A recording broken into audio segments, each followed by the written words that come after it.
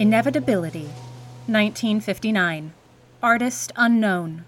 Unknown materials. Oh, good. You saw the line on the ground demarcating the safe viewing zone for this piece. The paint has a tendency to fade quickly, and it's not uncommon to overlook it.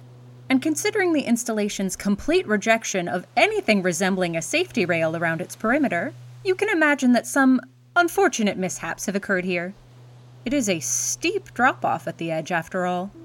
But it seems you've developed a keen eye and a healthy fear of standing too close to anything on display here at the estate. Well done. As for what exists beyond that edge, at the bottom of the drop-off, this pit was not always here, nor the water within it, stretching out as far as the eye can see. Neither was the ebb and flow of its tidal currents, nor the jagged, jutting rock formations around which they swirl 20 feet below. Prior to this piece's materialization one night in 1959, this room housed a lattice-like geometrical sculpture that doubled as a children's jungle gym. That was, of course, not the intended use for that sculpture, but our staff grew tired of reprimanding children for climbing on it when their parents wouldn't, and eventually stopped trying to. But that is not relevant to the piece at hand. As you can no doubt see, the current installation's very nature is a paradox. On the one hand, it is contained within the walls of this room. On the other, the water stretches to a far-off horizon just as any other ocean would. Do you hear anything? Any secrets whispered in the gentle and not-so-gentle crashing of the water against the rocks? Do you see anything out in the distance? Anything emerging from the mist? Any hidden portents revealing themselves in the silt carried by the water and settling like tea leaves at the bottom of a cup before being disturbed again and again, over and over? Stay to watch this installation long enough, and you will witness the kind of destruction that normally eludes human awareness. You will witness the total erosion of all the rock formations you now see, even the ones you aren't entirely sure are there, way out near the horizon. Watch long enough, and you will be made sure of those distant structures, but only when the something you thought you saw has faded definitively into nothing, when even the waves, having no more adversaries to fight against, calm and become a flat, dark pool the depths of which defy comprehension. That is, if you choose to wait long enough. The whole process takes an entire day. At midnight, every midnight, there is a great roar as the tides reawaken and the crumbled pieces of stone reform, immaculate and untouched, waiting and ready for a new cycle of decay to begin. And such has it gone, every day since it first appeared all those years ago. However, there is some debate that not everything resets exactly as it was at the stroke of midnight, for in the intervening years, the perimeter of the installation has expanded, ever so slightly, ever so infinitesimally. You see, the painted line behind which you now stand for your own safety, the one that is hard to see, eroded as it is by the salt air, is not the first such marker the estate laid down, nor the second, nor the third. It is a voracious tide below you, stealing ground a few grains of stone at a time. What else might it swallow before it has had its fill?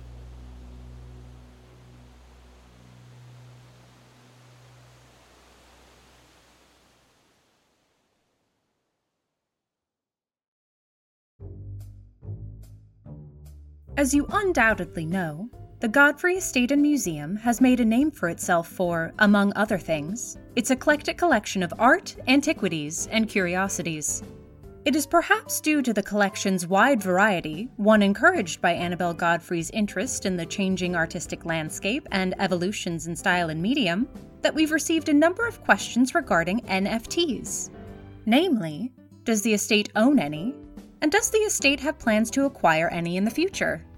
For any who don't know, NFT stands for non-fungible token. Non-fungible meaning not exchangeable or replaceable, or in other words, unique. And token, which refers to a sequence of code on a blockchain, the framework for cryptocurrencies that represents a digital item, such as a picture or a video. To answer both aforementioned questions, No, and no.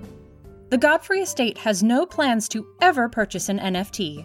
The estate simply cannot reconcile the environmental impact of the sale of NFTs with its values, considering the truly staggering amount of energy consumed by such transactions. And while we understand the monetary draw NFTs have for artists, and would never begrudge anyone for trying to make a living off of their work, we do encourage anyone thinking of purchasing NFTs to support artists in other ways. Perhaps purchasing a physical print of that design you love so much? Or an original painting?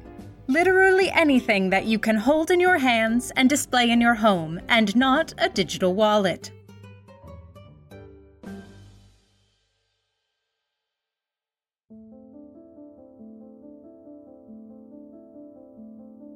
The Bleeding Roses, 1930. Salvador Dali. Oil on canvas. Though more understated than many of Dali's other works, The Bleeding Roses is no less powerful for its comparative visual simplicity. Or perhaps, straightforwardness is a better descriptor. In the painting, the naked figure of a woman leans back against a pillar, her arms wrapped around it behind her as if for support. She and the pillar stand atop a structure, perhaps a building or maybe a feature of the landscape, that is a dull brown and which dominates most of the background behind the woman. Beyond this structure is a mostly clear sky, though dark clouds creep into the upper right corner of the canvas. And it is from the woman's abdomen that the bleeding roses of the title appear. 4 distinct flowers emerge, fully open, their petals a deep, rich red, and as these roses push their way out of their host's body, so too do rivulets of blood, which run down the woman's stomach and thighs. The title of this work suggests that the blood comes from the roses. But consider the woman's posture, her body braced tight against the firm support of the pillar, her head turned up and away from the viewer as if in contemplation, or pain. Given the nature of the rose's emergence, it is difficult to believe that the woman's own blood does not mingle with that of the flowers, that the effort and time required to birth these roses does not come at a cost, one that includes pain, one that may leave scars, one that forever alters the landscape of her body. It may be a cost worth the paying, if she wants the flowers, if she wants the task of tending them once they have left the safe harbor of her body. But what if the roses are not wanted? What if the time to grow them and the task of tending them are more than what she is able to give? The cost, then, is simply pain. Pain without purpose, without joy to lessen its sting. An interesting and subtle detail of this painting, one that is easily overlooked at first glance, is the human shadow cast upon that large, dull brown structure. The shadow falls just to the right of the pillar against which the woman braces herself. We do not see the figure who casts the shadow, only the suggestion that they are there, just out of sight beyond the edge of the canvas. Someone who waits and watches the woman. Watches, perhaps, to see what she will do. With this detail in mind, perhaps there is yet another reason for why she stands where she does, her figure concealed from whomever casts that shadow. Perhaps she hides in search of a private moment, free from judgment, where she may ask herself about the roses and the blood they draw, and decide on her own terms if the cost of those roses is one that she wants to pay.